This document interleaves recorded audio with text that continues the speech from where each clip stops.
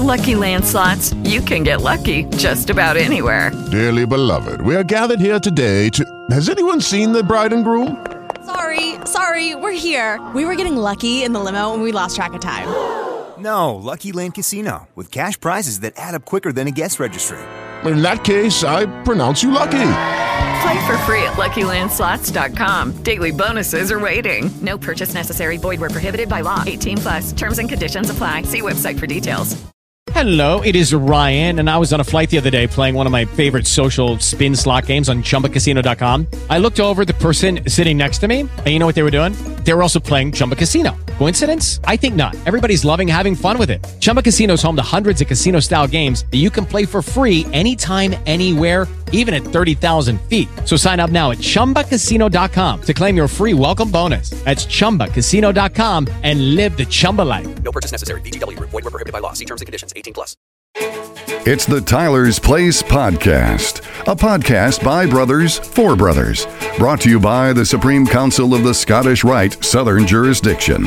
Now, from the House of the Temple in Washington, D.C., here's your host, Maynard Edwards, 32nd Degree. Welcome to the Tyler's Place Podcast. I am your host, Maynard Edwards. As always, podcast at scottishrite.org is the email address. Grab all those Scottish Rite apps. Just go to your app store, search Scottish Rite. You'll probably find one for your own valley, but you're also going to find the Scottish Rite app, which allows you to talk to brothers all over the country in both the northern and southern jurisdiction, members only now, and also the Scottish Rite Journal app. So check those out. Plus, you can still find the Tyler's Place podcast app out there and listen to all of the episodes. Last month on the show, I talked to you about a couple of unusual lodges, one in Korea, and then also a lodge in Tombstone, Arizona. And I got a lot of email about some other unique lodges out there. And the one that really caught my attention was the Invisible Lodge. Now, the Invisible Lodge is for Master Masons who are also magicians. And joining me now is the worshipful master of the Invisible Lodge, Brother J.R. Knight. And J.R., tell us a little bit about, I guess, start at the beginning with the Invisible Lodge. So we've been around since 1953. It was started by Brother Brewerton H. Clark. He was a well-known stage illusionist. There was a bunch of brothers happened to be at a convention, a magic convention. When they started talking, and that was the first unofficial meeting of the Invisible Lodge. And then they got together after that and actually formed the organization. It's now in several countries, in most of our states, grown by leaps and bounds. So obviously we know how to tell whether or not someone is a legit Master Mason. In terms of being a magician, how do you qualify for being a member of the Invisible Lodge? So we take all levels of magicians, from professional, semi-professional, and amateur, also collectors. We opened it up to clowns, mainly because of the shrine, about 10 years ago.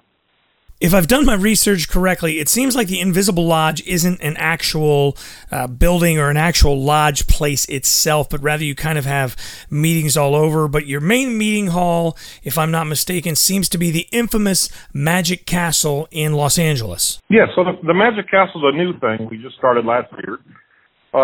Since 53, we've been meeting at different magic conventions around the world. Normally, we set it up in advance with the convention to get a room and a time that we can get on the schedule for the convention, and that's been going on since, like I said, since 53.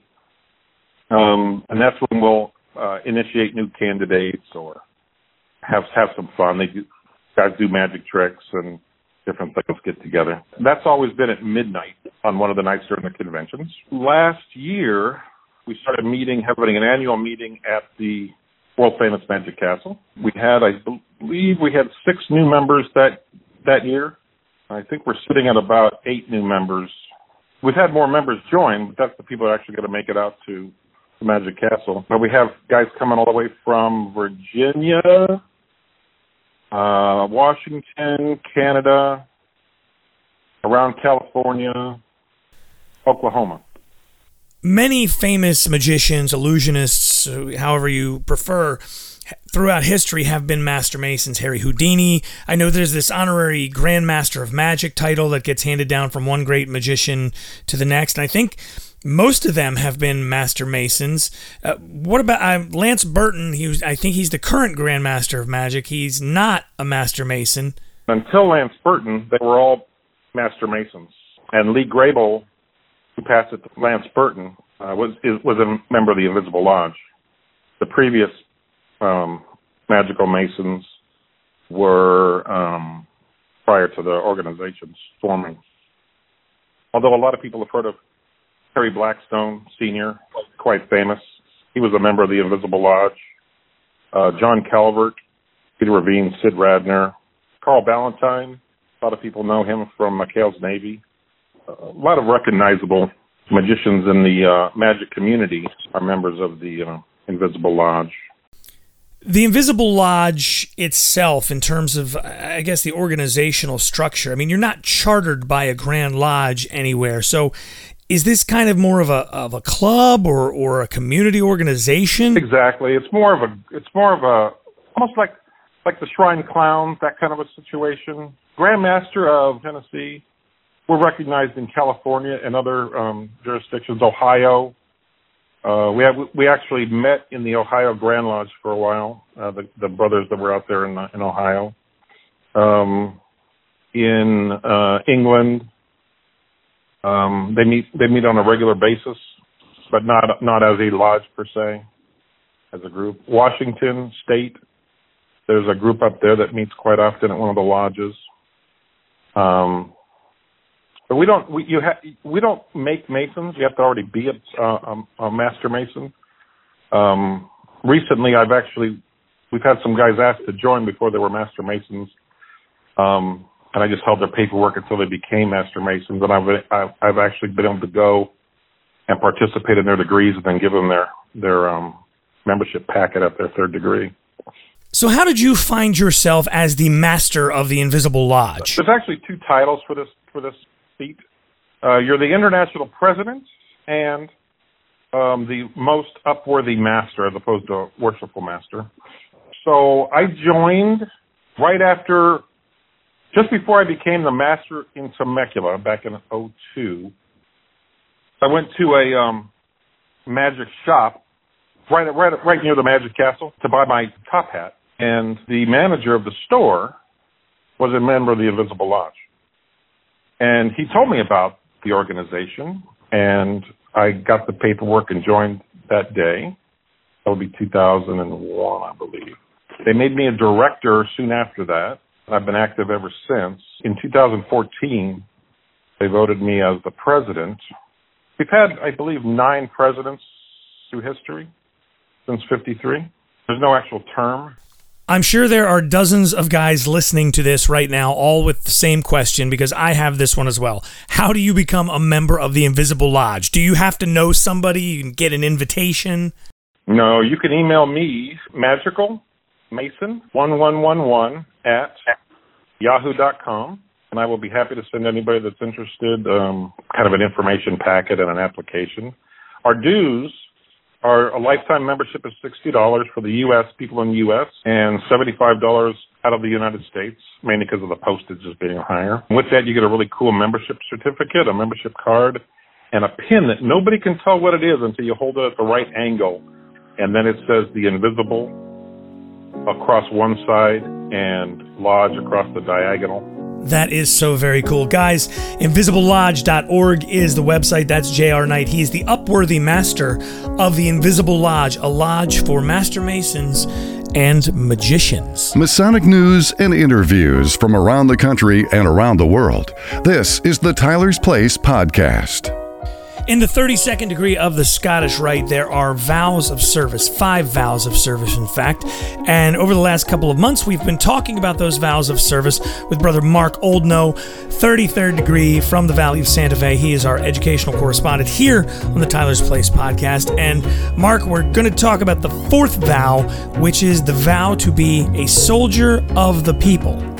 You know, Maynard, I suspect that of any of the 5 vows of service, this is the one that is the least understood. And so let's start, as we always do, with a little bit of historical background, some philosophical background. In order to understand the role of the people in the development of political science, it's important to understand that it was historically contrasted with the collective, what the Greeks called the agora, or the marketplace, which was a metaphor for the blind masses, the ones that, just running into the marketplace and madly kind of grabbing whatever they can and whatever their heart desires, but not really thinking, not really planning. It's kind of an economy and a trade that just sort of happens, but with no real plan. Alexander Hamilton came along and raised this question, much later than the Greeks, of course, but raised the question in the first Federalist paper in 1787. And he posed the question of whether societies of men are really capable or not of establishing good government from reflection and choice, or whether they're forever destined to depend for their political constitutions upon accident and force. And he actually said in that first paragraph of the first Federalist paper that this idea that somehow or another the decision of that important question, whether really good government could be established from planning, from choice, or whether we're really always going to be a marketplace, was something that was sort of uniquely held aside historically for the people of the United States. I would just propose that we, particularly here in the United States, have a really neat, important opportunity to look back in our own founding documents and our own words to get a handle on what perhaps the people really means. And here, of course, I would reference us back to the preamble to our own Constitution. Let's pause and just think about the first 15 words. We, the people of the United States, in order to form a more perfect union.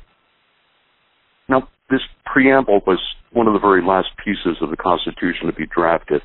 It was drafted by committee, but it was largely the work of a delegate from Pennsylvania, a guy named Gouverneur Morris. Now, Morris, we don't have any evidence that he was a Freemason, but of course, many of the people on the committee, many of the people at the convention, the men were lifelong Masons. So he was certainly influenced, certainly aware of the imagery, of the wording, of the philosophy behind the fraternity. So I want to hold that aside for just a moment. Now, again, let's listen to the words. We, the people of the United States, in order to form a more perfect union. So at the very first step, at the very first announcing, if you will, of who we are and how we are to govern ourselves, at least the proposal to do that, it specifically frames what follows as a legitimate act of sovereignty that's empowered by the citizenry. The very first sentence, the very first 3 words are "we the people." Everything follows after that.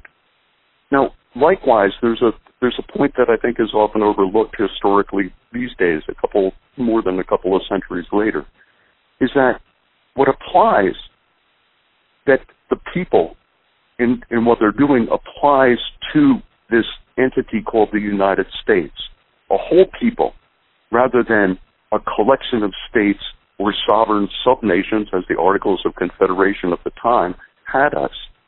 So the act of the people was to form a union and to perfect that union through the Constitution. It created a United States, a whole people, a republic, which comes from the Latin, the res publica, a public affair, something that's held in common.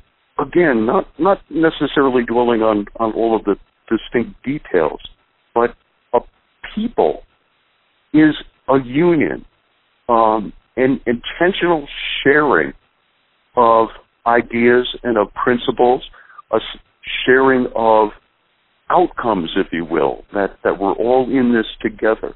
It's perhaps not too surprising, our precious and gentle fraternity had such a big influence on the evolution and the development of the Constitution. You can see it in the very notion of what they were trying to achieve. In many ways, you can almost substitute the idea of a people for a lodge and its members. So we're seeking to evolve as Scottish Rite Masons a union. This idea that somehow or another we're not in competition with each other, but that we're compromising, and not compromising by giving up, but compromising by sharing, by developing a common idea that we all participate in and we all have a stake in. A deeper look at the fourth vow of service from the 32nd degree of the Scottish Rite. That's Brother Mark Oldknow, 33rd degree from the Valley of Santa Fe, our educational correspondent here on the Tyler's Place podcast. This is the Tyler's Place. From Flag Day, which was just a couple of days ago, to the Independence Day celebrations that are just around the corner, the many parades, the many marching bands that we're all going to see and hear over the next several weeks, we're certainly going to run into the music of our brother John Philip Sousa, American composer and conductor. You know his music, The Stars and Stripes Forever, Semper Fidelis, which is the official march of the Marine Corps, the Liberty Bell, which most people know is the theme from Monty Python's Flying Circus. The list goes on and on and on.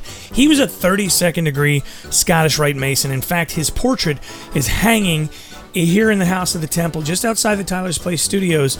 I thought this was a great time of year to learn a little bit more about our dear brother, John Philip Sousa. And joining me is Director of the Sousa Archives, Scott Schwartz. Scott, we're familiar with the music. We know the songs. We know the marches. Tell us about Sousa as a man. Well, John Philip Sousa was demanding of his musicians, understanding when there was a need. A musician would become sick while on tour, and he would have to miss a concert, and that's just the nature of the animal. He expected his musicians to be loyal, and by that I mean basically, they were committed to being at the rehearsals and the performances prepared, and basically supportive. He was not interested in bringing on musicians who were complainers. He spent most of his career touring extensively. Touring can be quite demanding, and everyone has to pick up their own weight, and basically, and work through difficult shifts. You have to catch a train at a certain time. Everybody needs to be at the depot at that time. So in many respects, a tolerant man. The members of his band called him the governor, part to give kind of a sense that, he's the one in charge. And so from that point of view, what I would expect is a conductor who recognized the skills of his musicians, would utilize them to their best benefit, and was always polite. So if a musician during a performance or rehearsal had a problem with a phrase,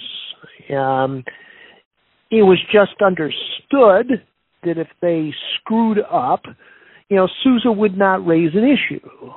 He would just make a mental note of it, and the musician knew that they'd have to woodshed that part again. And if at the next evening or afternoon's concert, the performer who played the previous day made a mistake and this time played it well, Sousa would just look at the player, put his hand on his heart, and just kind of tap it as a way to say thank you for woodshedding that problem space. So in many respects, he wasn't into make people's lives difficult. Everyone knew what they had to do, and as long as they did it and did it well, he had great respect for them. Settle an argument from marching band in high school. John Philip Sousa did or did not invent the sousaphone? Sousa did not invent the sousaphone. That would be Pepper, the music manufacturer. And it was largely in response to the Helicon, which is a sousaphone-like bass instrument. Wraps up around your body, bell points forward. And the problem is Sousa's band utilized lots of high woodwinds and lots of low brass. Now, we think of Sousa as a marching band, but it wasn't. It was a concert band, so most of the band's performances were in concert halls. Well, the normal tuba, the bell points upwards, so the bulk of the low brass sounds at the back of the band go up into the rafters of the theater and supporting the rest of the band sound without overwhelming it. The Helicon, because the bell pointed forward, produced too much low brass sound and made it very difficult for the band to find a balanced sound.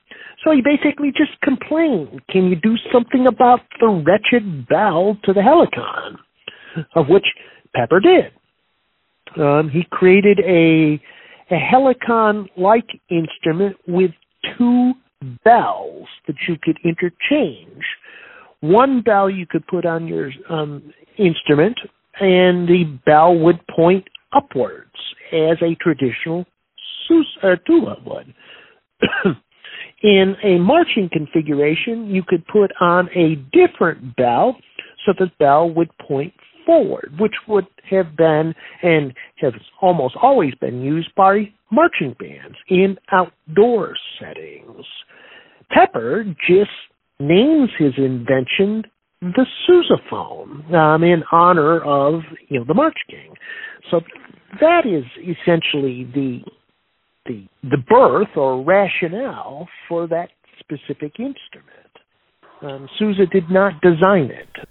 John Philip Sousa, as a Mason, he sounds like he was a pretty busy guy. So am I guessing that he didn't make it to too many Masonic meetings, but kind of like George Washington, he was a guy who really, Masonry was a part of his life, even though he didn't get to actually sit in lodge all that often? When opportunities availed where he could participate in a meeting, a session, a conference, he would try to do that. But as you said, he was a very busy man. He was proud to be a Mason. And many of the other great conductors of the time were also Masons. So it was a way to connect these musicians together outside of their musical realms in some respects. For folks who want more information about Brother John Philip Sousa, give us the website.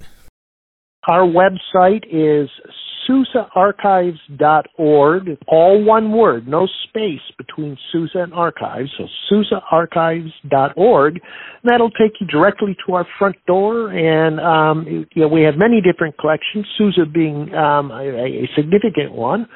You just go up into the right corner and do a quick search on John Philip Sousa, and you'll see not only his collection, but many others that are associated with him and his music. That's Scott Schwartz. He is the director of the Sousa Archives, which, as he said, you can find at SousaArchives.org. He's a Masonic rock star, and this is his game. Tyler's Trivia with Grand Archivist Arturo de Hoyos. You've been world traveling again, globe-trotting as it were. I heard you were in Amsterdam. Is that correct? Amsterdam? I know you were in Africa as well. Where have you been? That's true.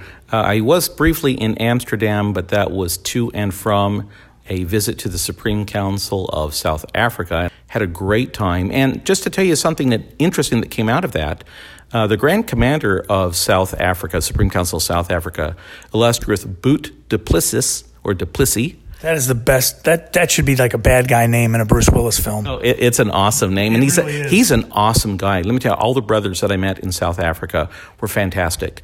And I learned from the Grand Master of South Africa that they were actually the first integrated organization following the end of apartheid, which is fascinating to me. I mean, that speaks to the power of masonry, of course. But what I was going to say is that the Grand Commander, almost immediately after our Supreme Council session, or their Supreme Council session, of which I am now an honorary member, traveled to the Ivory Coast, and they formed a confederation of Supreme Councils for the continent of Africa. And that means, of course, that they are still independent Supreme Councils, but that they will work for and on behalf of each other to protect each other's rights as Supreme Councils, to prevent the invasion of their territory, things like that. So that's an exciting thing. The question, interestingly enough, and I don't think this was designed by you, it certainly wasn't designed by me, but our question appeared as a trivia question during Celebrating the Craft. So viewers who saw that actually got the answer to this, and is, what is the relationship between the House of the Temple and the Mercury dime? Yeah, that's actually a great coincidence that we had that. And we could answer that by saying it's the same relationship that exists between the House of the Temple and the Walking Liberty Dollar. And the answer, of course, is that they were the Sphinxes were designed and carved by Adolf Weinman, the same person who designed the Mercury dime and the Walking Liberty. And we're, of course, talking about wisdom and power that flank the front steps and stand sentry over the big doors. Absolutely. Just fantastic sculptures. If you look at the Sphinxes in detail, you can see that one of the Sphinxes has its eyes half closed and the other is fully open. Power is the Sphinx that has its eyes fully open, and wisdom has the eyes half closed in contemplation. Also, the unique thing about those is those were not carved elsewhere and then brought in. They were brought in as solid blocks, and Adolf Weinman carved them on site. Yeah, we had some wonderful photographs, actually, of the work being done here on the House of Temple on site, and one of them is, chisel in hand, mallet in hand, and working away. It's just unbelievable. I don't know that type of skill still exists in the U.S. Certainly not to the level that man. I mean, it's remarkable, the level of detail, and just, I would always worry, when I was in high school and I had to make a shelf in shop class, you cut one side of it, then you got to cut the other side to even it. Next thing you know, you got a shelf that's about 3 inches wide. That's the kind of thing I would worry about in sculpting. That's why these guys are masters at their work, and we're not. I guess so. We had a lot of guys who got that. We're going to pick a winner from amongst those. So let's dive into a new question as we find ourselves here in June of 2018. Okay, well, we were speaking about brothers and other languages. Here's one for you. In which other language did the Scottish Rite Southern Jurisdiction officially print its ritual? In which other language did the Southern Jurisdiction of the Scottish Rite officially print its ritual? I might know this one. But if you think you know, send an answer to podcast@scottishrite.org. You can send me a direct message on either the Scottish Rite app or on SR Chirp. All are acceptable, and we will select a winner from all of the correct answers, so you've got an equal shot no matter what. So, Art, I know you've got travels to prepare for, so safe travels, and thanks for hanging out with us. It's been a blast. See you guys on the flip side, I suppose. Thanks, man. This is the Tyler's Place. That is going to wrap it up for the June 2018 Tyler's Place podcast. I'm your host, Maynard Edwards. Thank you for joining me, and until next time, we'll see you right here on the Tyler's Place. If you're interested in becoming a Freemason or in joining the Scottish Rite, email us at podcast@scottishrite.org.